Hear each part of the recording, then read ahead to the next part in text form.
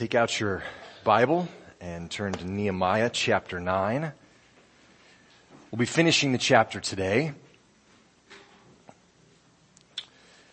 If you kind of scan back through the previous verses, which we talked about last week, one of the major points that I brought up was just the fact that God's character never changed.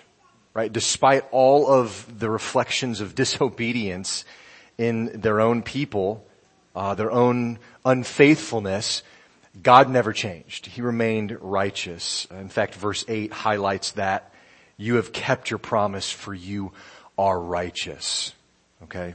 The people complained, they rebelled, they stiffened their neck, the text says.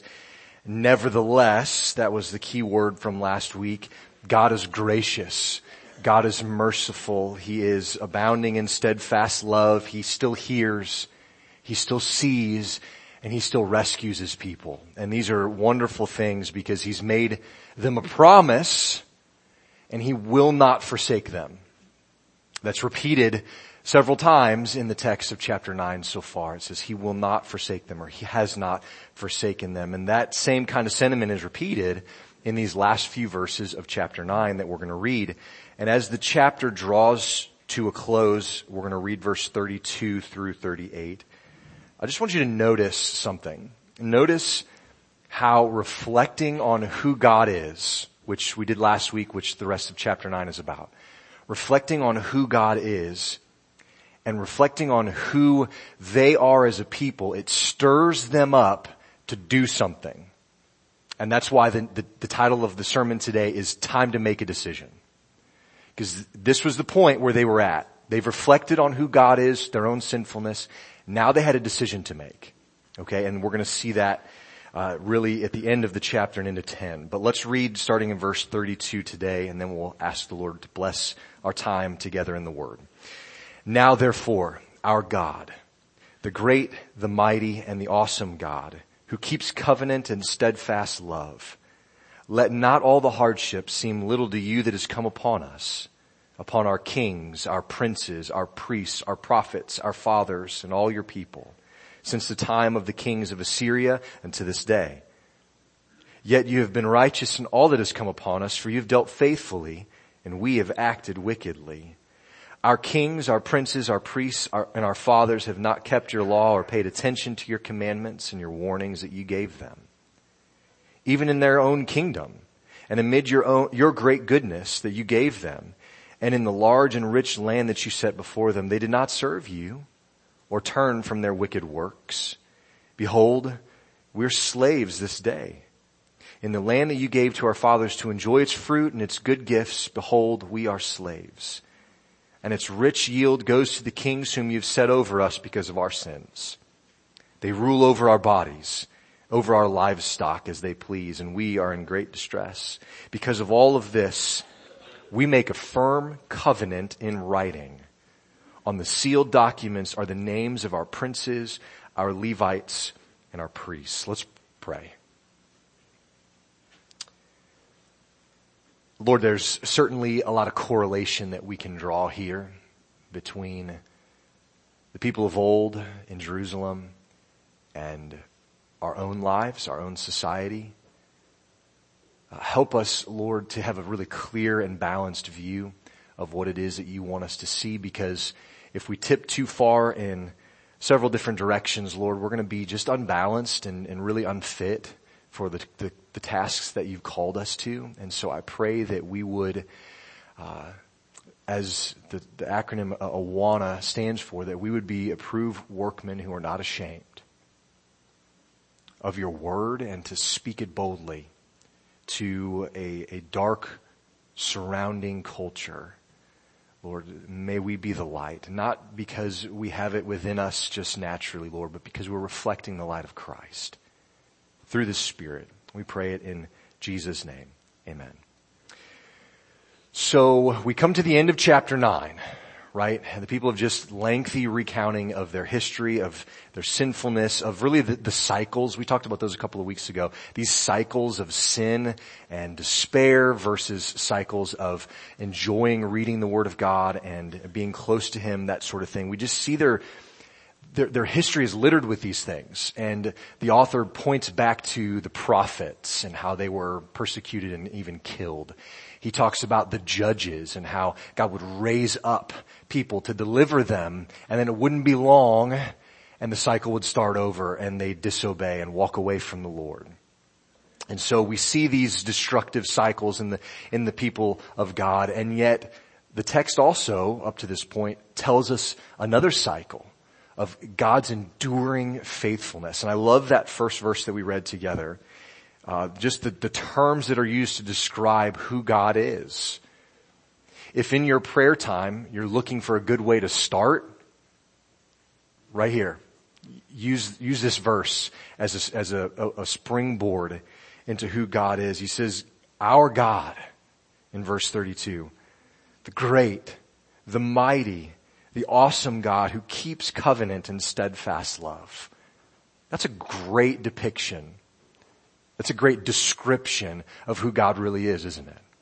I mean, even as we go down, and we'll talk about this, even as he says, even when everything was set up for our people to do well, they still rebelled, and yet you did not change.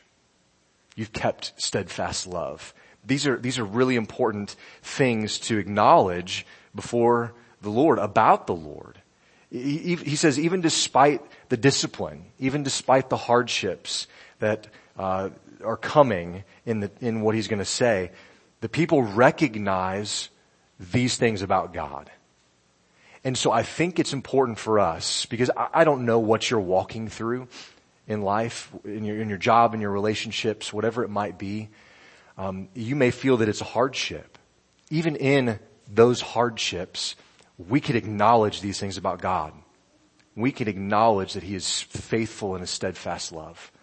He keeps His covenant.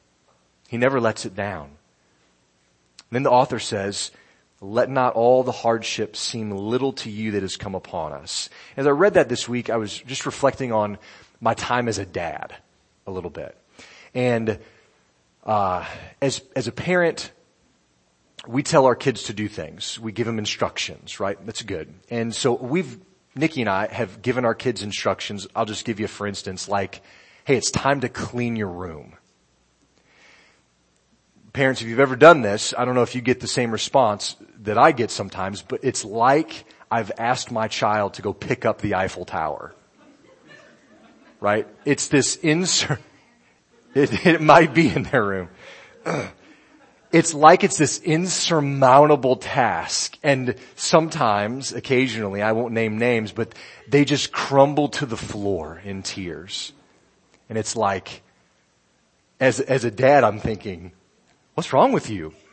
Like, I didn't ask you to do something you're not capable of. And then they'll say, well, can you help? And oftentimes I will, in my flesh, respond and say, I didn't make that mess. I don't need to help you clean it up. You're capable. Now, I'm grateful that the Lord didn't respond to the people that way, right? Because they're saying, Lord, what has come upon us has been hard. I don't know that they've crumbled to the ground in tears. Now, to some degree, they have in repentance. But they're saying, Lord, what has come upon us is hard. Let it not seem little to you of everything that's come upon us. It's almost like my kid saying, well, it might not look like that big of a deal to you, but it is to me. And I get that. I've seen their rooms. Sometimes it is a big deal. But look at verse 32 again.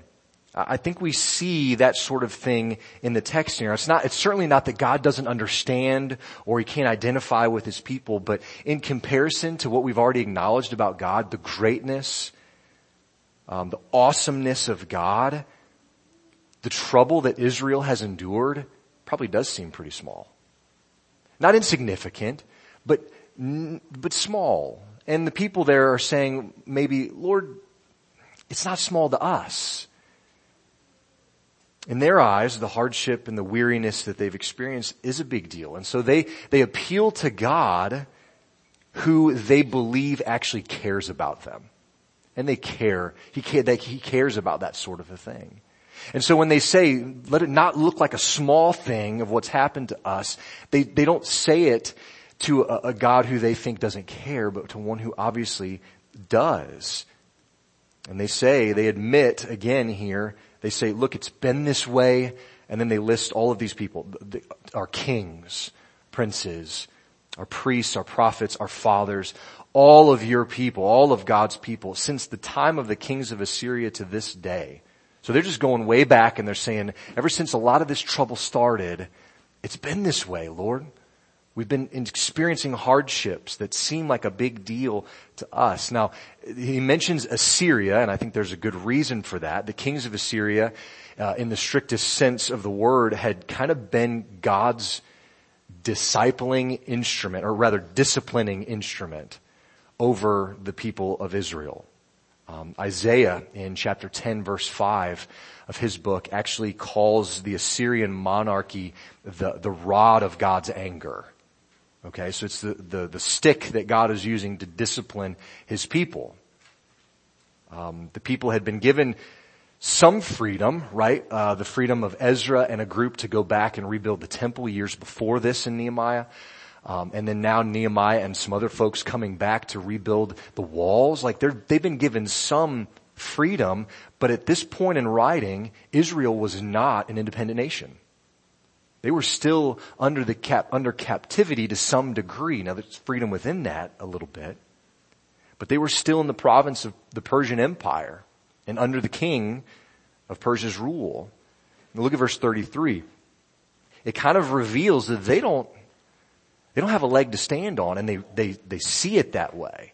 He says, yet you've been righteous in all that's come upon us, for you have dealt faithfully and we've acted wickedly. I think this is a great picture of true confession, isn't it? True confession. The people realize we have blown it, and yet, God, you've been good in it all. Even, as he says in just a moment, even when he has given them over to other kings, God has acted righteously. I've heard confession can be described as simply agreeing with God about both of these things, about his righteousness and our sin. Confession is just agreeing with God about his righteousness and our sin. I think in our day and age, we hear apologies, maybe we even have given apologies that really lack real responsibility. That's not a real apology a lot of times. But verses 34 and 35 of chapter 9, they don't do it that way. I'm going to read through those again. Read with me. Our kings, our princes, our priests, our fathers have not kept your law or paid attention to your commandments and your warnings that you gave them. Even in their own kingdom, even amid your great goodness that you gave them, and in the large and rich land that you set before them, they did serve you or turn from their wicked works. Everybody that has ever had some leadership over the people, kings, princes, prophets, all of these guys, fathers, all of them are listed here. And all of them are listed here as missing the mark. You see that?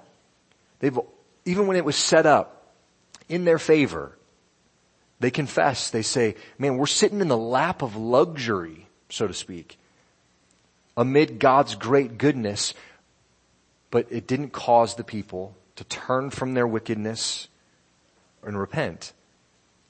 Basically what they're saying here, kids, this is a phrase that's good for us to remember, is to say, God, you were right and I was wrong. And that's what they're saying. God, you were right and we were wrong. Now, if we look at this kind of situation with pride in our hearts, we could be tempted to question how the Israelites were so foolish to end up how they did. Right? Because we can look and we have the privilege of looking back in history, and we can see all of the ways. And I mean, they've reflected on them even though in chapter 9, right? The manna from heaven, the pillar of smoke and fire, the splitting of the Red Sea, their sandals and clothes never wore out in 40 years of walking in the wilderness. All these miraculous events, and yet they blew it. In cyclical fashion, they blew it. And we can look and say, I wouldn't do that. And yet, if you took my challenge last week and spent some time and wrote down your own history, or even just thought about it, you can probably look and identify some cycles in your own heart that just match pretty well with Israel's, right? These periods of closeness to God, and then apathy, and then disobedience, and then despair, and crying out to God, and then renewed hope, and it's these cycles that we are all too familiar with. When we went through the book of 1st and 2nd Peter, we talked about how we're living in the age of God's patience. God has not judged the world yet, but it's coming. We don't know when that day is coming, when we'll be fully judged, but it's not here yet. And so we're living in this area of God, this era of God's patience, with opportunities to hear the gospel, to repent, to believe. Nevertheless, we sometimes think we're above those things. We're not as bad as these folks, and we don't need the same kind of deliverance. But look at verse 34. This verse explains how we think and behave just like them. Specifically, we've not paid attention to his commandments, and we've not paid attention to his warnings. If you take something that's not yours, you have not paid attention to God's commandments to not covet and not steal, right? You've not paid attention enough. If you pursue a relationship outside of marriage, you have not paid attention enough to God's word to not commit adultery. If you don't control your tongue in how you speak and you take the Lord's name in vain, you have not paid attention enough to his commandment not to do that, right? Do you see where I'm going with this? It's a lack of paying attention. It's a lack of heeding the warnings. And time again, the people were warned. They were told, in fact, Deuteronomy 32:46 sums it up well. Take to heart all the words by which I am warning you today. This is Moses speaking. That you may command them to your children, that they may be careful to do all the words of this law. He says, take it to heart, all the words that I'm warning you today. Jeremiah chapter 11, verse 7. For I solemnly warned your fathers when I brought them up out of the land of Egypt, warning them persistently, even to this day, saying, obey my voice. These are the warnings that God's people heard. These are the warnings that we still hear, because we're still being warned about the same kinds of things. And I think that to some degree we've been deceived in our society to think that you can't warn anybody about anything anymore. So, don't tell me I should buckle my seatbelt because I want to live my life my way. Don't tell me I can't drink to excess and get drunk. Who are you to judge me? Don't warn me to honor my marriage vows. You don't know what my spouse is like. And so we can't even warn anybody in a lot of ways for fear of being judgmental. Like that's somehow the worst thing you can be called now, is judgmental. But imagine if you go to the doctor, right? We go to the doctor sometimes. Imagine you go there and they respond to you the way that our society is responding to truth now. So you go and they check you out and they say, well, we found a certain condition, but who am I to tell you how to live your life? So don't worry about it. Just go on how you want. Just live how you want. Now, some of us would like our doctors to say that. Maybe they say, well, your levels are really high in this area, which probably means that there could be some hidden underlying issues. But you know what? You should just accept your condition and embrace it and just keep living the way you're living. Imagine if the doctor said that to you. That's what society is telling us, that how we should live and how we should let them live. But if your doctor said that to you, you'd find a new doctor, right? You'd say, well, I'm not here for you to just tell me to keep going. I'm here so you can tell me the problem so you can fix it, right? Think about this. So if a doctor does warn you about this medical condition, and then you don't take his advice, is that the doctor's fault? Obviously it's not. The doctor warned you, but you didn't pay attention to what the doctor said. Was God to blame for Israel's captivity, for their wandering, for all of the judgment that they received despite his warnings? No. They just didn't pay attention to his warnings, and they were responsible. They didn't turn from their wicked works. That's what verse 35 says. And what was the result? Look at verse 36 and 37. The result of this not paying attention, of not heeding the warnings, was, behold, we're slaves. We're in bondage. We're in captivity. We're not free. So allow me to just quickly connect the dots this morning. Not paying attention to God's words or heeding his warnings always leaves us under the bondage of sin. It always leaves us as slaves.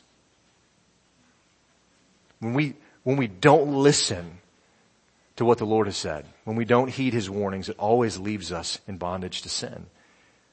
And the Israelites' history is a sad cycle of disobedience and bondage. But you know what? Without Christ, that's our story too. It's just cycles of disobedience and bondage. But we can't forget, and I want to point out again, where Nehemiah and the leaders who are there speaking to the people with him, where are they going with all this? Okay, right? They've rehearsed their history. They've brought up all the bad stuff, right? They're not trying to hide it. They're not trying to explain it away. They're not trying to ignore it. They're bringing it all up, acknowledging their role in it, repenting of it. And then they're crying out to the God, the only one who they know can do something about it. Because he's the only God who's always kept his promise, who's true and faithful. This is the same response that we need to have today. Right? We acknowledge our past. We acknowledge our sinfulness. But we then cry out to the one who we know can do something about it. Recall your own history, and you know quickly the reality that disobedience to God brings about bondage to sin. I don't have to prove that to you. You just think about your own life, and it proves it. I think about my past, and it's pretty obvious. We can recall our history and we see that it's real, but I think we need to see that just as real is 1 Timothy 1:15. It says, Christ Jesus came into the world to save sinners. So the reality of our sin is there, but this is another reality that we need to embrace as just as much. In our small groups, we've been going through a Puritan study, and what do the Puritans believe and think about different topics. And last week, or this past week, it was about revival and awakening and what that looks like and how it happens and that sort of thing. And it's no surprise that they testify to the truth that revival starts with prayer and with personal repentance. This is a big thing, and revival is the same today. If we're calling out for God to do a work in our hearts, in our church, in our nation, it has to start with us, right? And it has to start with prayer and with the Word of God. And the Puritans understood that and taught that. And so we need to understand that. We need to understand who God is, and that understanding Him reveals our sinfulness, but it also reveals His mercy to us in Christ. understanding who God is reveals our sinfulness. Because when you reflect back on verse 32, it's another comparison between God and the people. God is the great, mighty, and awesome God who keeps covenant and steadfast love, and they are the people who disobeyed and earned bondage. And there's this contrast there that's just obvious all through chapter 9. But knowing who God is reveals His mercy to us in Christ. The plan from eternity past was for Jesus as the Son of God to stand in the place of sinners in order to reconcile all those who believe to Him as Savior. And the people of Israel are comparing themselves to the law here, and they're recognizing how far they fall short. And it drives them back to make a decision and to run back to the arms of the Father, to repent and confess. And as we'll see in chapter 10, they do something about it. They write out a formal covenant and sign their name on the line. Today, we compare ourselves really to the same law of Scripture, but it's been perfectly and totally fulfilled in Christ. And when we look at Him, we recognize, just like Israel, how far we fall short. And Romans 3:23 rings in our minds, all have fallen short of the glory of God, because all have sinned. And we know it's true. But sometimes it doesn't drive us to the same place that it drove the Israelites here. See, remember, it drove them back to their refuge, to the God the Father, the one who could forgive and protect and who retains the covenant and keeps it. Sometimes, though, we respond with seeing who God is, and we say, okay, that's neat, but we respond with apathy. And we just keep on living our lives like it meant nothing. Sometimes we respond with what the Bible considers a grief that leads to death. And I think of Judas and his despair. And it doesn't drive us to where we should go. Sometimes we respond with anger when we see our own sin, and sometimes we're just angry that we've sinned again and we can't fix it ourselves, and it's this cycle of trying to self-repair that just doesn't ever work. And we just get angry. We can't figure it out on our own. We can't do it ourselves, and we want to do it, and so it doesn't drive us where we should be driving.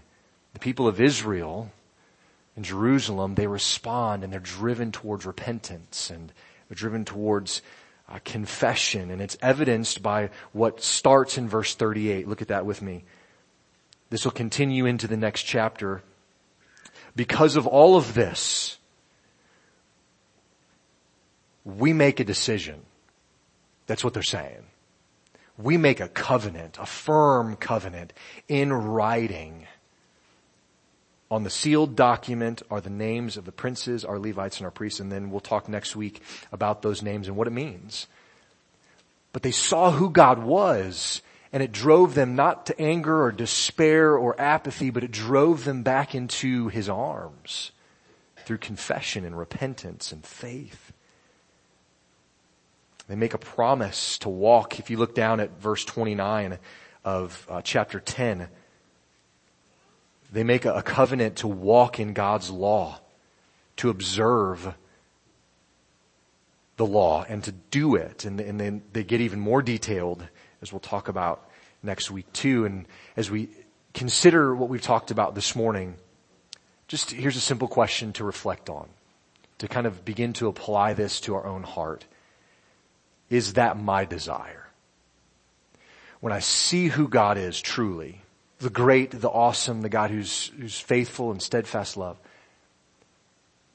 do I say thank you and then keep on living my life the way that I was? Or do I respond as the people of God do? Do I make a decision to do something different? Do I make a decision to do something important and distinct? Is that the desire of my heart? Today's as good a day as any to make that decision, isn't it? Whether it's to put your faith in Christ to start and say, I see your greatness. I see my own sin. I can't do anything about it. I need somebody to save me. or whether you've been saved and you've been walking in apathy and you say, okay, Spirit, I hear you this morning. I need to make a decision. Do it. Make a covenant with the Lord. Renew that relationship with Him and say, yeah, God, I do want to walk in your ways. I don't want to ignore. I want to pay attention to your warnings because these words bring life. It's time to make a decision.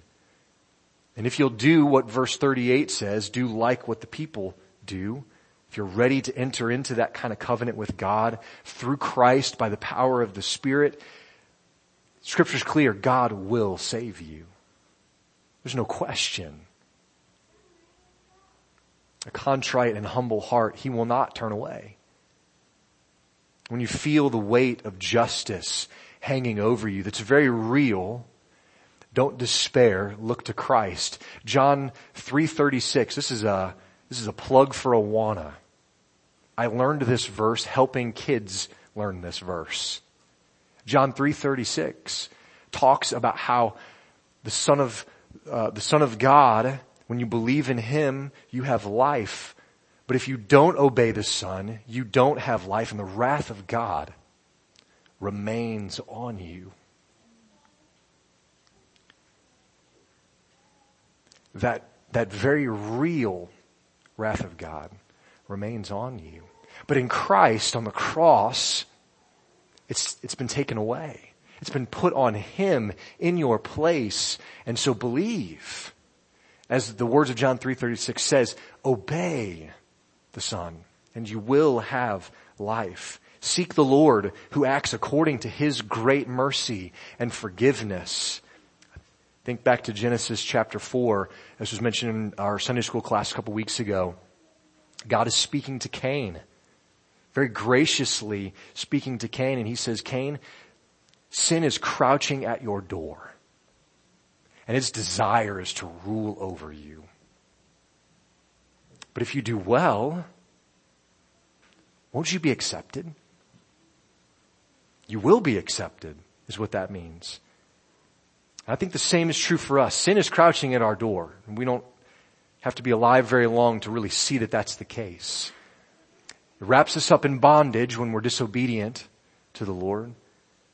And yet God gives us the same assurance. He says, if you do well, if you turn from your sin to the Savior, you will be accepted.